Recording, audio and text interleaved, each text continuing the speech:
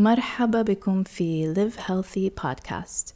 معاكم مودية بي، وسأقدم لكم حلقات أسبوعية تغطي المواضيع المذكورة في مجلتنا، وكل أسبوع سيكون حوار مع أحد رواد مجتمع الصحة في العالم العربي. Live Healthy المجلة الوحيدة من نوعها، حيث ننشر على منصتنا الإلكترونية محتوى للرجال والنساء باللغتين العربية والإنجليزية. والآن سنبدأ الحلقة.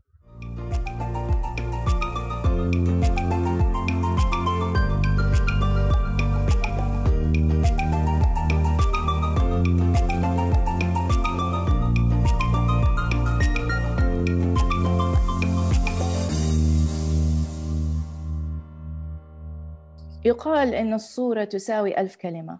توضح الفنانة الإماراتية عائشة جمعة ذلك من خلال ضربات الفرشاة في لوحاتها التي تثبت قدرة الفن على إيصال الأشياء التي لا تستطيع الكلمات التعبير عنها.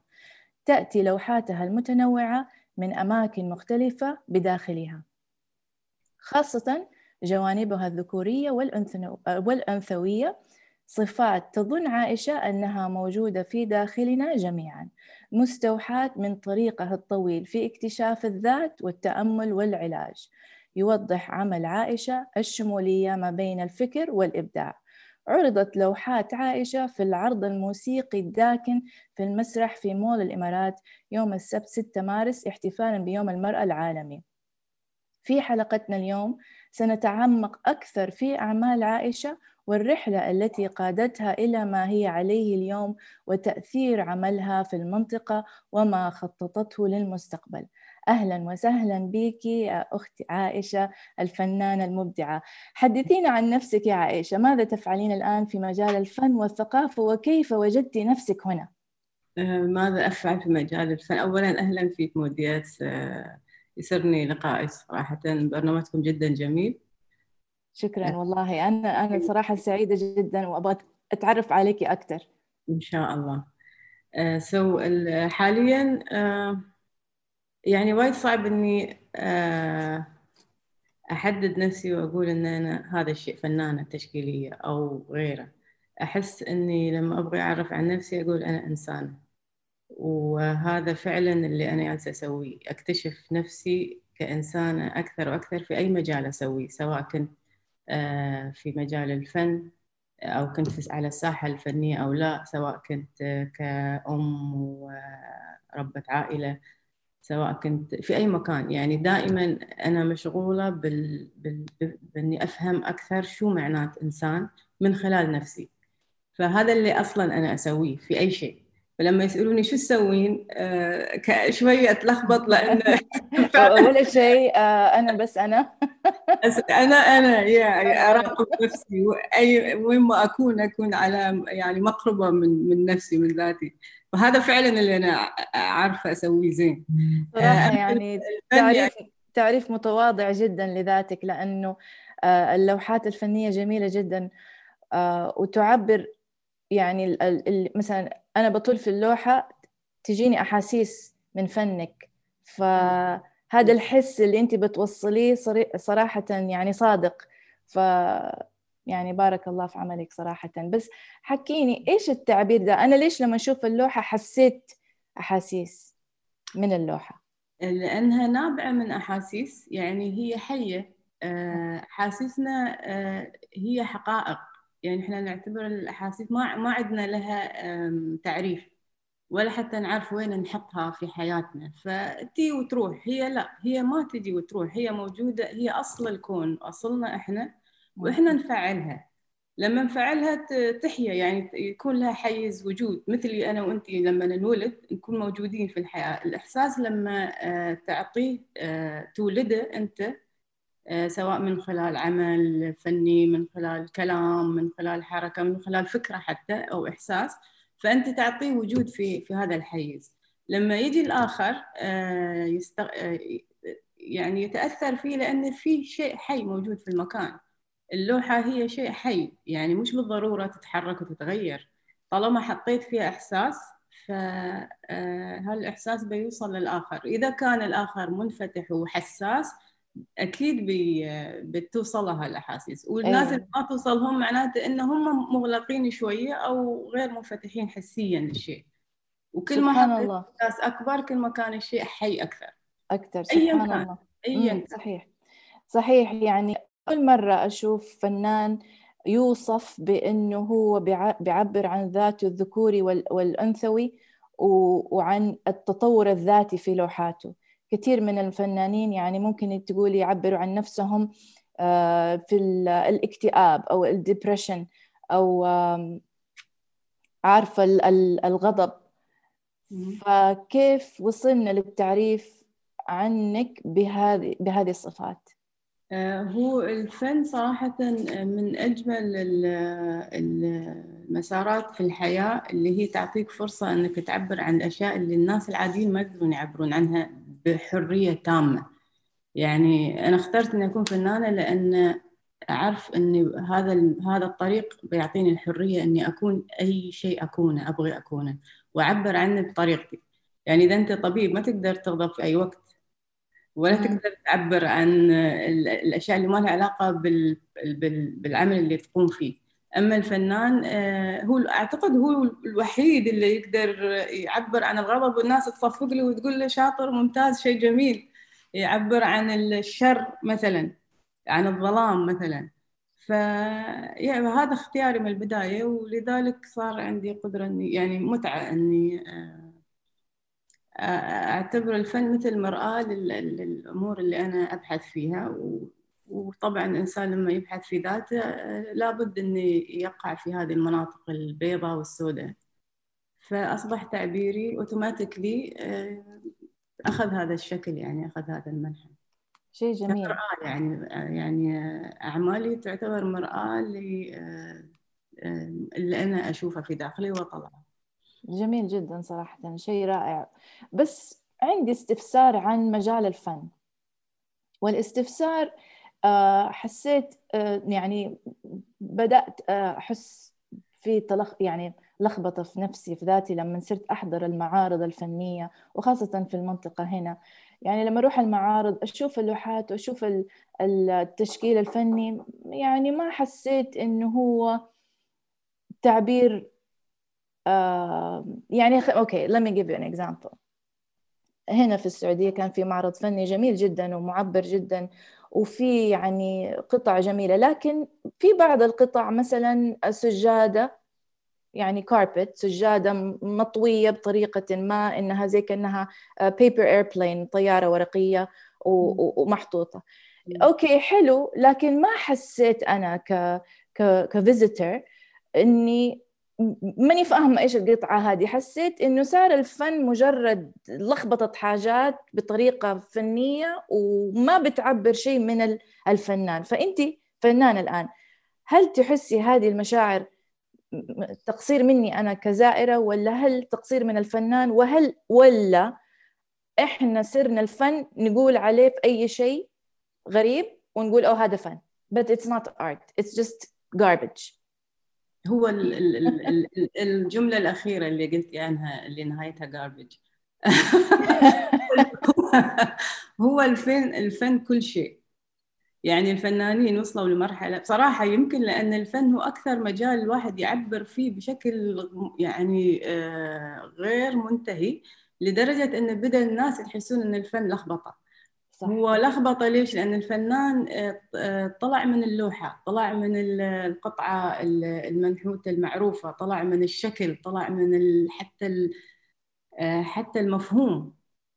يعني تفجرت السبل عند الفنانين لدرجة أصبح الناس يعتقدون أن اللي يقدم الفنان هو لخبطة. هو مش لخبطة، هو انفتاح، هو تغيير تماما لمفاهيم الفن. وأعتقد أن أيضا أن معظم الفنانين ملوا من أن هم يوصفون كفنانين، وأن محدودين في شو ممكن يقدمون للناس. فحتى كلمة الفنان يبغى يكسرها.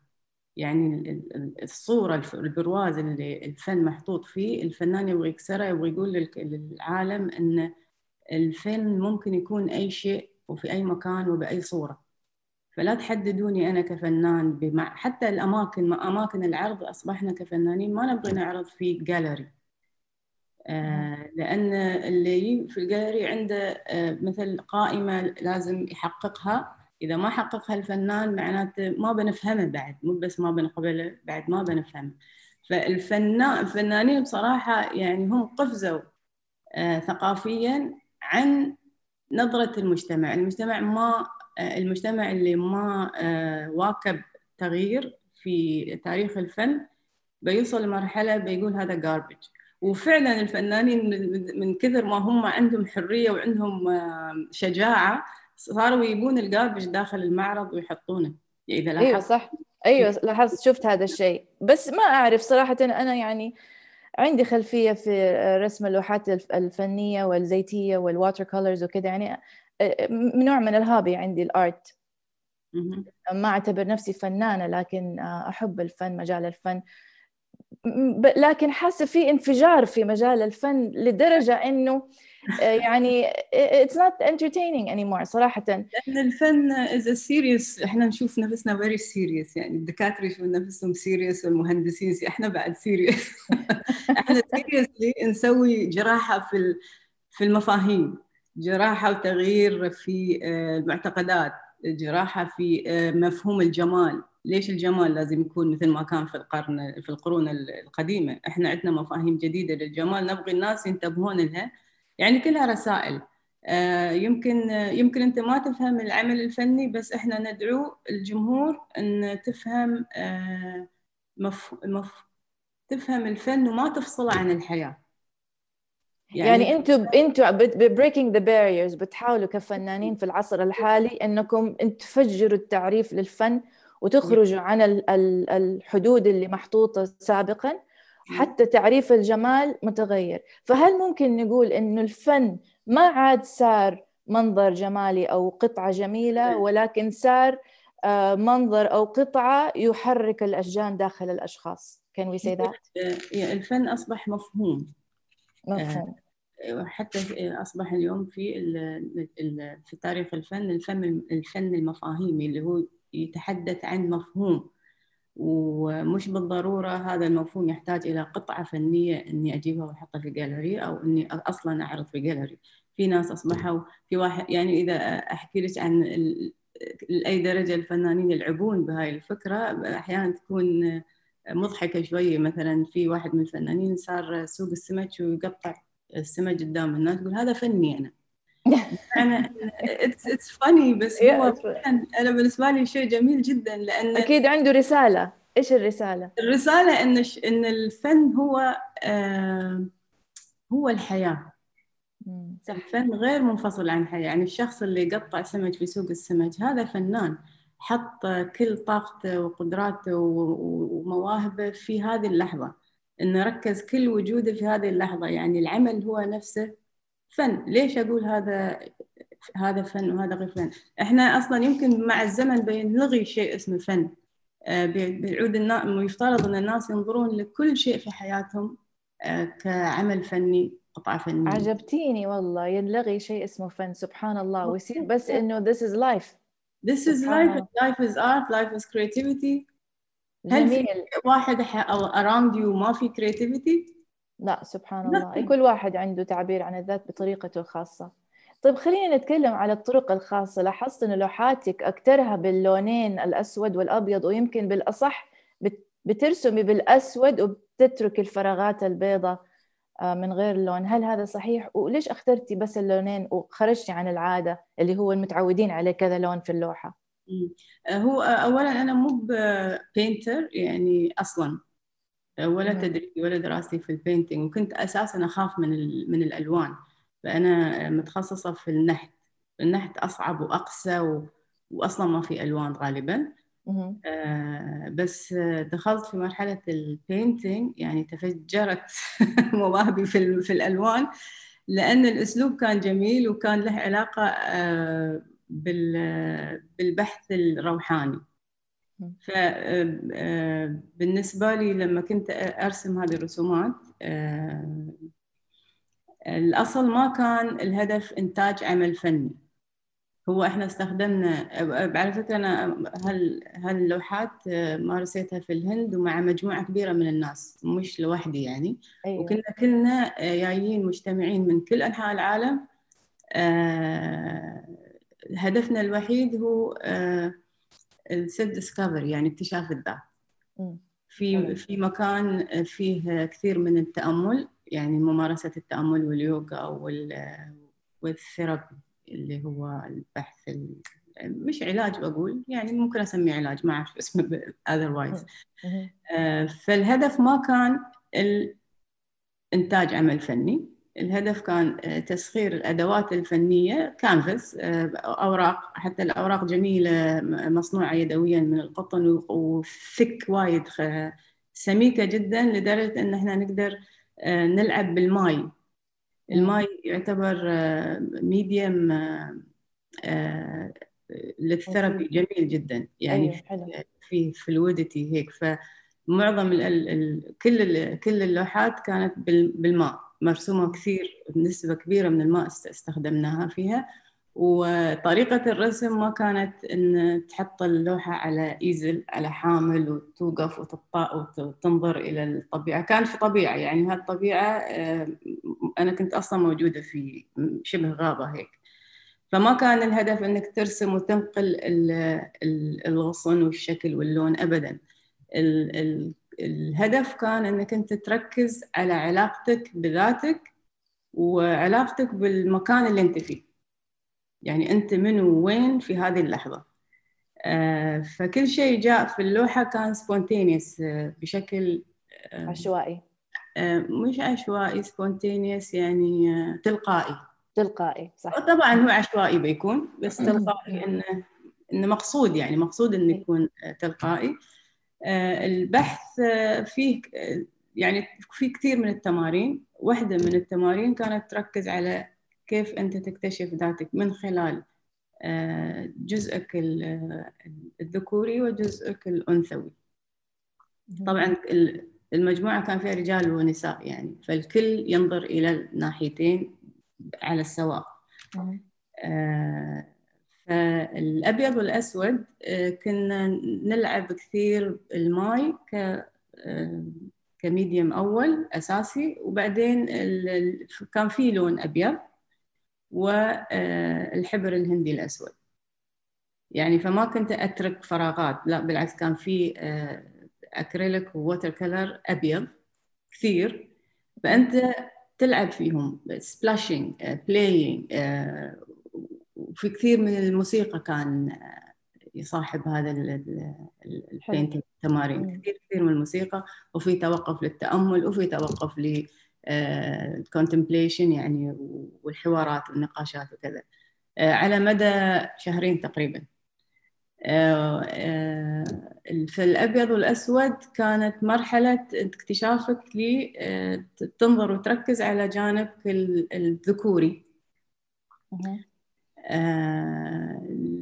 لأن إحنا يعني في الحياة إحنا ما نعطي حقنا في إن إحنا نفند هذا الشيء وهذا الجانب، ونعرف طبيعته، شو هي طبيعته. لأن خلاص أنت تنولد وتتربى على أن الذكر هو هكذا، 1 2 3، أي شيء خارج هذه القائمة فأنت مو بريال، ما لك الذكورة، لا يعني ما ممكن تعيش كذكر بهذا الشكل.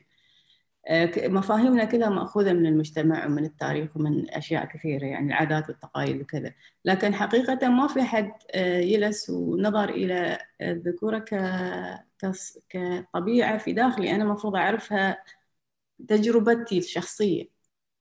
ما أبغى حد يقول لي شو مفهوم الذكورة عندي أنا. حتى إذا كنت أنا أنثى أيضا عندي جانب ذكوري اللي هو يقوم بممارسة الحياة العملية، اللي ياخذ قرارات، اللي يبني الأشياء، اللي يحول الأشياء الفكرية إلى واقع في صناعة، في شكل، في يعني الجانب الذكوري كله. وأعطيه حقه وأعرفه وقيمه وأفهمه، علشان ما أظلمه أو أو أنظر لنظرة خاطئة، تكون تجربتي الذكورية جاية من نفسي، من ذاتي، لأن أنا في داخلي كل شيء. سبحان الله. يعني لازم الإنسان يكون موزون بين الصفات. إحنا ما بنتكلم على هرمونات أو على جندر، إحنا بنتكلم على صفات بشرية، لازم تكون موزونة بين الاثنين وغير محدودة باعتقادات اجتماعية، بس تكون ملموسة من الذات والشخص من داخله. بالضبط بالضبط. وكذلك فهمت كلامك. جميل، بالضبط اللي قلتي. ونفس الشيء بالنسبة للجانب الأنثوي. يعني أنا يعني اللي يطالبون بحرية المرأة، أنا أشوف الرجل أيضا مظلوم وايد، لأنه ما يقدر يلمس أو يعبر عن جانب الأنثوي، ما يستوي. هذا من التابوز، يعني من الأمور اللي تماما. أيوة صحيح. يعني إحنا نربي الأولاد الصغار الذكور إنه لا تبكي، أنت رجال ما تبكي، لكن من الصفات الجميلة في الرجل إنه يعبر عن مشاعره ويبكي. إن كان سيدنا محمد صلى الله عليه وسلم يبكي، وإحنا ننسى هذه الصفات ولما الجميلة في يكون الرجال. قاسي بعد يقصون عليه، يعني يقولون الرجل قاسي والرجل يقتل ويسوي حروب، لأنه ما مارس حياته بشكلها الطبيعي. وبعدين هذه الطبيعتين يعني ما لها وقت، يعني من الساعة 5 للساعة 7 أنا بكون أنثى، ومن الساعة 9 ل 10 بكون ذكر. لا، هي بشكل تلقائي ردة فعل الشخص حسب يعني حساسيته للمواقف والحياة بشكل عام. فلا بد أكون أنا مرتاحة أتنقل ما بين اليمين واليسار، ما بين الذكر والأنثى اللي في داخلي بشكل كلهم عندهم حرية، وكل جزء فيهم ممكن يتقدم يتحمل مسؤولية ما، ثم يتأخر ويعطي مجال للآخر أن يتقدم. هاي الإشكالية بعد تنعكس عدم الاتزان في هذا الجانبين في الإنسان الواحد، ينعكس على العلاقات بين الرجل والمرأة، لأن ما حد فيهم فاهم نفسه أصلا، فبالتالي بشكل طبيعي ما بيفهم الآخر. صحيح. يعني أكثر الناس اللي يعجبوني يكونوا متصالحين مع نفسهم، فاهمين نفسهم ومتصالحين مع نفسهم. فدول الناس اللي هم أسهل التفاعل معاهم والتعاون معاهم والتصاحب، لأنهم في نوع من الراحة النفسية. لكن لو الزوج والزوجة مثلا أو الأهل والأولاد ولا الأصدقاء ما هم متصالحين مع ذاتهم، مرة صعب العلاقات، بيصير في شد بينهم يعني سوء تفاهم، لأنه الشخص نفسه مش فاهم نفسه زي ما تفضلتي. صحيح. أبغى أشاركك حياتي. ابني الكبير بيدرس فلسفة في الجامعة. فبدأ باللوحات الفنية أيام كورونا، تحبس في شقته في بoston، قعد حق أبو 3 شهور. فأختي اشترت له اللي هي الواتر كولر كيتس، لأنه جالس لوحده في فترة صعبة جدا، والدنيا مريضة والعالم ما احنا عارفين. فبدأ باللوحات الفنية. طبعا هو ليش تجاوب مع اللوحات الفنية؟ لأنه جزء من دراسته في الفلسفة إنه الشخص يعبر عن نفسه ويفهم نفسه عن طريق اللوحات الفنية والتعبير عن الذات. فهو كان بيشرح لي إنه أنا أبغى أبسط الحياة لدرجة إني أقدر أرسم شخص بخط واحد، أو أقدر أرسم وشه بخط واحد عشان أقدر أفهم موضوع الكتاب اللي بندرسه في الفلسفة. فالآن أنا بدأت أفهم من كلامك إيش قصده، إنه الإنسان اللي يكون متصالح مع نفسه يعرف يعبر ببساطة عن مشاعره، يقدر بالتالي يفهم أفكار أكبر عن الحياة وعن المجتمع وعن التفاعل بين الناس من منطلق فلسفي. صح؟ يعني في بالانس بين الارت والفلسفة، لأنه الفن يخرج الإنسان عن الحدود اللي المجتمع يحطه، يعطيه حرية، يعطيه حرية، والحرية هذه تسمح له إنه يوسع آفاقه ويفكر عن الحياة بفكرة كبيرة، منطلق واسع. دائما أقول الفن ما يقتل، it won't kill you. يعني إذا سويت لوحة غلط ما حد بيموت. هيك ما في خطورة إنك أنت تجرب. ليش حابس نفسك في فكرة معينة أو أسلوب معين أو مواد معينة؟ سوي أي شيء، يعني ما عجبك ارميه بالزبالة، انتهى الموضوع. It's not a big deal إنك تكون فنان لهالدرجة، يكون يعطيك حرية الفن يعني. لكن it is a big deal، لأنه الفن بيعطي حرية الداخلية اللي بتسمح للإنسان إنه يعني ينظر للحياة بمنطلق أوسع. يعني بحاول أربط بين الفلسفة واعتقادات الناس وبين رحلة الشخص في حياته ومفاهيمه للتفاعل مع الغير. نوع كلمة الفلسفة يعني لما الواحد يتكلم عن حقيقة وهو عاشها وحساها ويعني يتكلم عنها من قلبه، يقولوا له هاي فلسفة. وكأن الفلسفة لازم تكون جاية من برا، من القرون مش عارفة متى، ومن فلاسفة معينين ومقروءة ولازم تدرسها ولازم. أنا أشوف أن يعني ما أحب وايد كلمة الفلسفة، مش لأنها غلط بس لأن الناس يسيئون فهمها. يعني الفلسفة جت من وين؟ جت من أشخاص كانوا على علاقة وثيقة بذاتهم. ما يسمى الفلسفة هي أساسا حقيقة الحياة. بس لأن الناس يعني مع تطور البشرية بدأوا يبعدون عن الحقيقة والطبيعة، يعني طبيعة الناس بدأوا يبعدون عن طبيعتهم الأصلية، فأصبحت الفلسفة شيء يقولها حد غيرك. هي طيب الفلسفة ونفس الشيء ينطبق على الفن؟ نفس الشيء، ما في فرق، يعني ما في فرق ينطبق على الفن إنه أبدا. الناس خرجوا عن يعني ما صار فن، وزي ما أنا قلت في الأول it's garbage.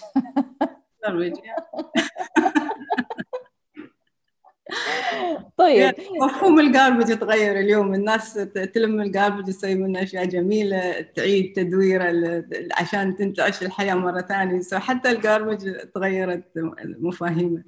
صحيح. طيب كمدرسة فنون سابقة، هل ترين قيمة في أن يكون الفن جزءا لا يتجزأ من نظام التعليم؟ لماذا أو لما لا؟ هل هو مقدر في المدارس؟ والله أنا أعتقد أن إحنا الحين في هذا الزمن 2020 2021 والزمن اللي بيجي، أعتقد أن إحنا بندخل بإذن الله يعني مرحلة جديدة في إعادة مفاهيم كل شيء بما فيها التعليم. الكل يعرف أن مؤسسة التعليم أصبحت غير نافعة للبشرية anymore بشكلها واو الحالي. that's a strong statement. الكل يعرف هالشيء، الكل أيوة. يعرف. الأمهات اللي عندهم عيال، الأطفال نفسهم مم. يدرون إن هم ما لازم يروحون 12 سنة من حياتهم ينحبسون، يقال لهم يتعلمون أشياء معينة في مكان معين من شخص معين. هذا يعني قتل لحرية الإنسان في التعلم. أنت زمان كانوا الناس يتعلمون من البيئة ومن الطبيعة ومن أهاليهم ومن المجتمع. صحيح. أيوة، من التفاعل مع الخبراء، من أكثر التفاعل مع استعدادا الناس. يكون عندهم وزدم، يكون عندهم يعني كيف أحط واحد في كلاس روم في غرفة وأعلمه الحياة في 12 سنة. يعني أهم مرحلة الحياة في حياة، أهم مرحلة في حياة الطفل الإنسان كلها يقضيها بين جدران تقريبا كلها، وعقله واهتماماته وأحاسيسه كلها فروزن لحد ما في ناس حتى بعد ما تتخرج تظل ما زالت في نفس الفريز، يعني مثل تروما تصير للبشرية. الفن لا يمارس طبعا في المدارس. ومثل ما نقول احنا يعني كلاس في التربية الفنية ما بيغير شيء في إبداع الشخص إذا كان هو ياخذ 20 كلاس ثاني محددين بقوانين وقواعد ما تفيد الكرياتيفيتي، ما تفيد الحرية في التفكير، ما تفيد البحث مثلا. أنا دائما أقول حق، أنا كنت أوصل عيالي المدرسة يوميا وكنت أجلس في السيارة أبكي، أقول لهم في نفسي يعني أقول لهم أنا آسفة إن مضطرة إني أوديكم المدرسة لأن ما عندي خيار ثاني في هذا الوقت. لكن صحيح، مضطرين. إذا عيالي يبغون ما يصيرون عيالي يبغون ما يصيرون مدرسة، أنا I'll support them totally. لأن هذا الباث اللي هو مرسوم للبشرية، أنت من أول ما تنولد هذا هو مسارك لحد ما تتزوج وتجيب عيال غيرك. هذا فيه قسوة شوي. إيه تصدقي يعني مؤخرا كنت جالسة مع بنتي ما شاء الله عمرها 19 سنة، فبتتكلم معي إنه طيب ماما إيش المرحلة اللي بعد كده؟ فقلت لها إيش يعني؟ حتروحي الجامعة، حتعيشي حياتك، حتشتغلي. يعني كان صعب علي إني أنا أتخيل أولادي يتخرجوا من الجامعة ويتزوجوا ويعيشوا في شقة ويقبضوا راتب ويعيشوا نفس الحياة المقيدة بالريكويرمنتس اللي إحنا المجتمع فرضينه عليهم. شيء مؤلم. يعني قلت حرام يعني الحياة مليئة بالتجارب والجمال. يعني قعدت أفكر مع نفسي إنه يعني معقولة هدول الأولاد اللي أنا تعبت عليهم يمشوا في نفس المسار اللي هو تخرج مدرسة، تخرج جامعة، وظيفة، راتب، شقة، عيال، زواج، عيال، يعني مسار. منو قال لازم الإنسان يعيش هذا المسار؟ بالضبط، أيوه، من يخرج. صح كلامك. دحين أنت رجعتيني للمدرسة، أصلا ما لها لازمة. ما لها لازمة فعلا. واحد يجلس ينتظر يتخرج بس، كل شيء فروزن أراوند وقتك، لأن أنت يعني تحتاج إلى وقت إنك تعيش وتكتشف الأشياء. وقتك كله مسلوب منك. والفن يعني زمان كنت أقول لازم يكون في فن في المدارس، الحين أقول لازم ما يكون في مدارس مدارس أصلا. أصلا. بلا. والله صراحة خرجتيني عن الأفكار المعتادة. شيء يعني جميل. إذا الشاب يبغى ياخذ شنطته على ظهره ويصير يلف العالم، خليه يصير يلف العالم، شو المشكلة يعني؟ ليش لازم ياخذ أيوة شهادة؟ صح. شو مين قال؟ يعني اصلا ما حد الحين من الشباب يبغي يفكر، يعني حتى بعد ما يتخرجون يقولون احنا ما نبغى نشتغل عند حد. يعني شيء تحدي، هو تحدي كبير طبعا، صعب لكن جدا، لأنه الشخص يبغى التقاعد، ويبغى يبغي السكيورتي، وهذه إشكالية جدا كبيرة. لأن السكيورتي من وين يجي؟ الإحساس بالأمان، منو يعطيك إحساس بالأمان أصلا؟ أنت صح. لازم تحقق إحساسك بالأمان وتسوي علاقتك معه. من وين تجيب الأمان؟ الأمان من وين يجي؟ هل هي من الفلوس؟ هل الناس اللي عندهم فلوس وعندهم whatever يعني ممتلكات عايشين في أمان؟ أبدا. فما صح، هو صح مفهوم جدا. الأمان أصلا. صح. أيوة صح. يعني طيب يعني، طيب الأمان يجي من مثلا تأمين طبي، يجي من حساب التقاعد بعد ما الواحد يوصل سن معين، يتخيل أو يتوهم له إنه هذا أمان، يتوهم. إنه يتوهم له إنه هذا اللي أمان. يعرفه يعني. أي. هذا حدود المعرفة. فالإنسان يفترض أنه هو يكبر حدود معرفته في كل شيء. كل شيء. هذه مسؤولية الحين أصبحت، هاي المسؤولية الأولى. يعني أنا كأم مسؤوليتي أني أفتح هذه الأبواب لأطفالي، وهم حرين يعني كيف يقررون كيف يعيشون. بس مسؤوليتي أن أبين لهم الإلوجن اللي موجود عندنا في كثير من المفاهيم. تقريبا معظم المفاهيم اللي عندنا كبشر يفترض أن يسقط عليها إضاءة جديدة، يعني يصير إعادة اكتشاف لكل شيء. مفهوم الأمان، مفهوم السلام، مفهوم الحب، مفهوم الجمال. كل هذا يحتاج الإنسان يخلق مفاهيم الشخصية. أيوة، بني إعادة تأهيل المفاهيم. مباشرة. إحنا ما عندنا علاقة مباشرة مع الحياة، نيب نستقي مفاهيمنا من الآخرين. الآخرين كثر خيرهم عاشوا حياتهم بالظروف الموجودة، بس إحنا اليوم في زمن جديد. ما مفروض. وأتوقع إنه زمن جديد جديد من جد، مع ما البانديميك اللي حاصل، الحياة متغيرة تماما. هل في رأيك الشخصي إنه إحنا we will emerge، نخرج من هذا البانديميك إلى دنيا جديدة إحنا مع already في دنيا مفاهيمها جديدة. مختلفة؟ إحنا already في دنيا جديدة. اللي بيشوفه هو اللي بيفتح عينه. يعني في شيئين اليوم، فيه الظلام، الناس شافوا ظلام كثير. التحدي انك انت تشوف النور اللي في الظلام. في نور مش بقدر الظلام الموجود، اكبر من قدر الظلام الموجود. نور كوني، نور عالمي على البشرية كلها، تحول تام للبشرية موجود اوريدي من اليوم الاول اللي صار فيه لوك داون الى اليوم. في نور جديد فتح للبشرية، تقول ان يا بني البشر انتم في عالم جديد. سبحان الله. أنا شعرت هذا الشيء، قلت سبحان الله، ابتلاء وفي بطنه رحمة. أكيد. يعني سبحان الله، في حاجات تغيرت في حياتي أنا الشخصية من هذا البانديميك، في علاقتي مع نفسي، علاقتي مع أولادي. صار في نوع من اللوك داون، أجبرني إني أنا أتأمل مع ذاتي وأجد الحاجات اللي ما كان أصلا لها لازمة، اللي اختفت، والحاجات اللي سبحان الله هي أساسية في حياتي.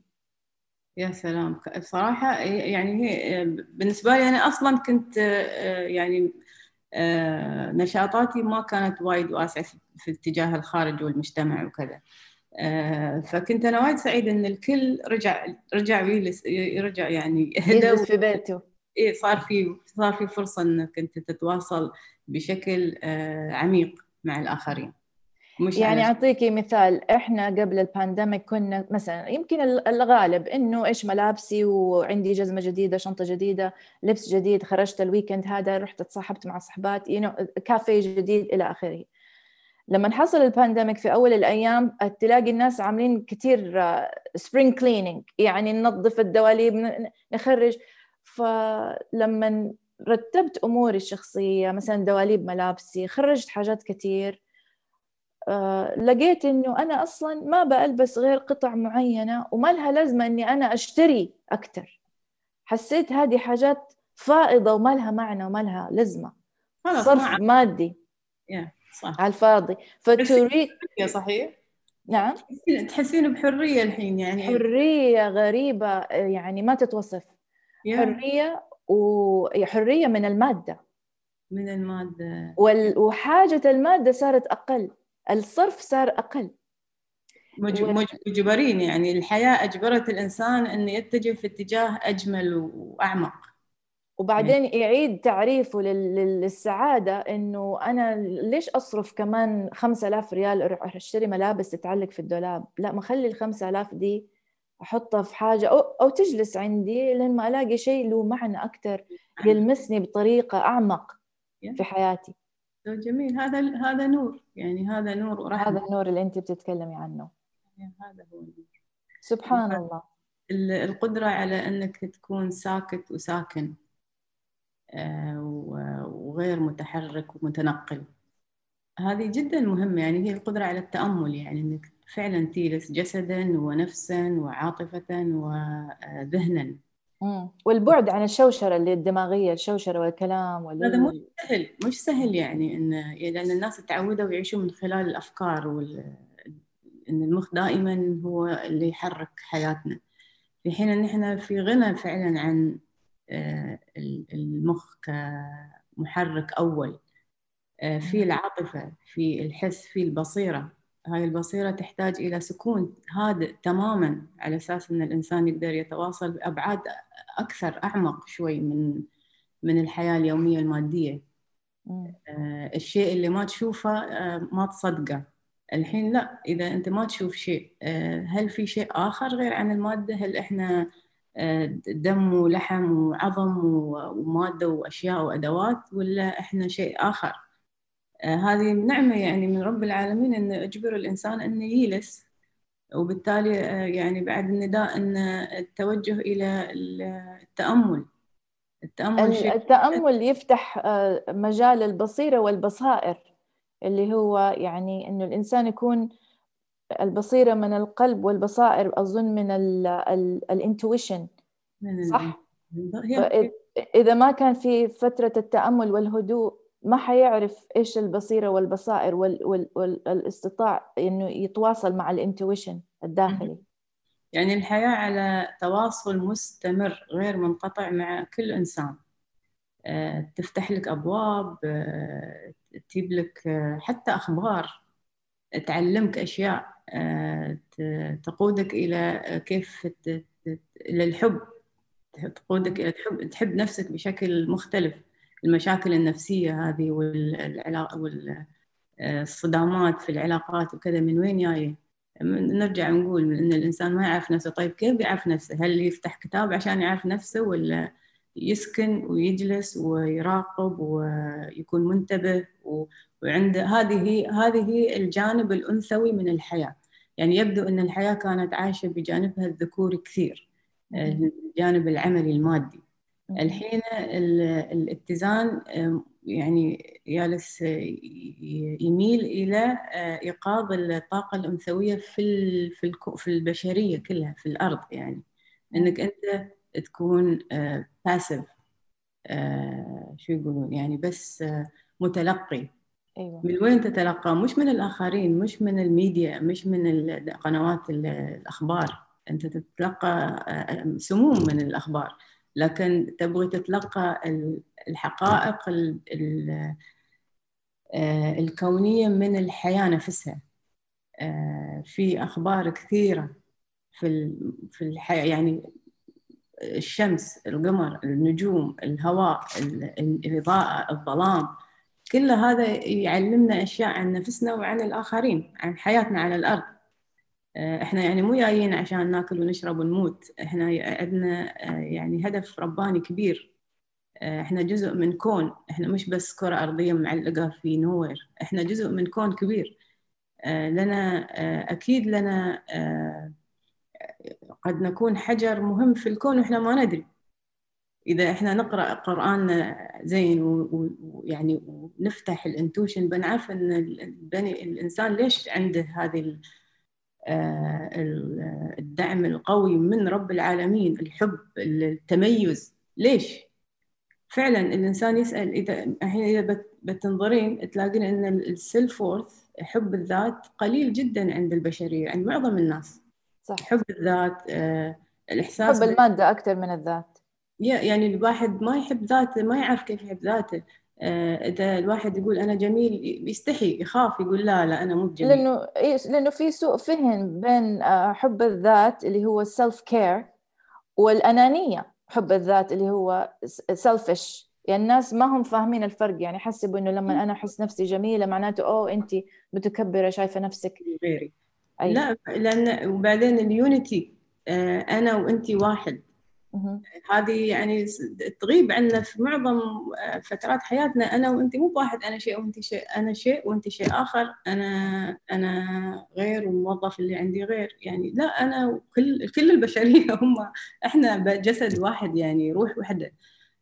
الحين هذا وقت أن الإنسان يجلس ويدخل في، يفهم أن التأمل لابد أن يكون جزء وايد مهم من حياة الإنسان، سواء كان كبير أو شاب أو طفل. حتى لازم نتعلم مرة ثانية هذه الصلوات، هذه الاتصال، أيوة. على أساس أن نرتقي كبشرية. خلاص يعني ما انتهينا من التجربة اللي فاتت، إحنا في صدد تجربة جديدة. وهذا يصب في التعلم أيضا. سؤالك عن التعليم، يعني وايد مهم أن الطفل يتحقق من كل حقيقة يحصلها أو يشوفها أو يحس فيها ويفكر فيها، يتحقق منها شخصيا. ما مو الامتحان هو اللي يقول أنت ناجح أو ساقط. الامتحان اللي يحطه غيره ويقيمه غيره. لا، يفترض الإنسان يعرف يقيم نفسه بنفسه. هاي كلها أمور يتعلمها الإنسان وهو يكبر، بس يبغي لي يكون في بيئة ناضجة وفاهمة وعندها القيمة هذه. يعني أجدادنا كان عندهم هذه القيمة، يعرفون كل شيء عن البحر، عن السماء، عن النجوم. إحنا ما نعرف شيء عن أي شيء. صح. ما نعرف غير اللي شيء في حسابنا البنكي والسوق والبراندز. الحين في معلومات أكثر وأعقد، أكثر تعقيدا يعني، وأكثر تركيبا. والتشالنج إن كل ما زادت التكنولوجيا يفترض أن الإنسان يكون على علاقة بالإنسانية، شو نقول إحنا، بالقيم الإنسانية. من وين بيجيب القيم الإنسانية اليوم الشخص؟ صح. أي حد يقول لك أي شيء تصدقه. طيب وين أنت الإحساس مالك اللي يقدر يقيم وين الصح من الخطأ؟ أيوة، اللي هو استفتي قلبك. فين قلبك؟ قلبك صاحي نايم؟ لا، ما في قلب، في بس عقل. ويعني الحين لما يتكلمون عن المستقبل يراون روبوتات وكمبيوترات. لا، هذا مش هو المستقبل. أيوة، بعدونا أكثر من البشرية. لابد أن نكون إحنا عندنا يقظة في أن إحنا نقود مستقبلنا وين ما إحنا نبغي. مستقبلنا إلى الإنسانية أكثر، عاطفية أكثر، أنثوية أكثر من ناحية الأحاسيس والمشاعر. مهم جدا. نعم، أساس ما أجين ندخل في دائرة مظلمة مرة ثانية. عندنا كمبيوترات وعندنا سيارات تطير، بس ما عندنا بشر. البشر يأكل بعض البعض. إحنا ما خلقنا عشان نأكل بعض مع بعض، خلقنا عشان نرتقي. الحديث معك جميل جدا صراحة. حسيت بأحاسيس أنثوية داخلية صراحة. وإذا عندي كلمة وحيدة، إحنا دخلنا في الفن وخرجنا فلسفة الفن، فلسفة الحياة. كلمة أخيرة للمستمعين تحبي تشاركيهم كنصيحة فنانة تمارس البحث عن الذات، إيش ممكن تشاركينا؟ أنا ممكن أقول أن الفن، الحياة هي الفن، يعني الحياة هي الكرياتيفيتي، سواء أنت نايم، سواء تصحى من النوم، سواء تاخذ شاور، سواء تسوي فرشاة، سواء تاكل، تقطع الأكل، تغسل الصحون، تمشي في الشارع، المشي، الحركة، الوجود، يعني وجودنا إحنا هو عبارة عن تركيبة فن وكرياتيفيتي. يعني قصدك مارس حياتك بفن؟ يعني مارس حياتك بشكل طبيعي، بس خليك يقظ، يعني انتبه للحركة، خلي إحساسك واعي.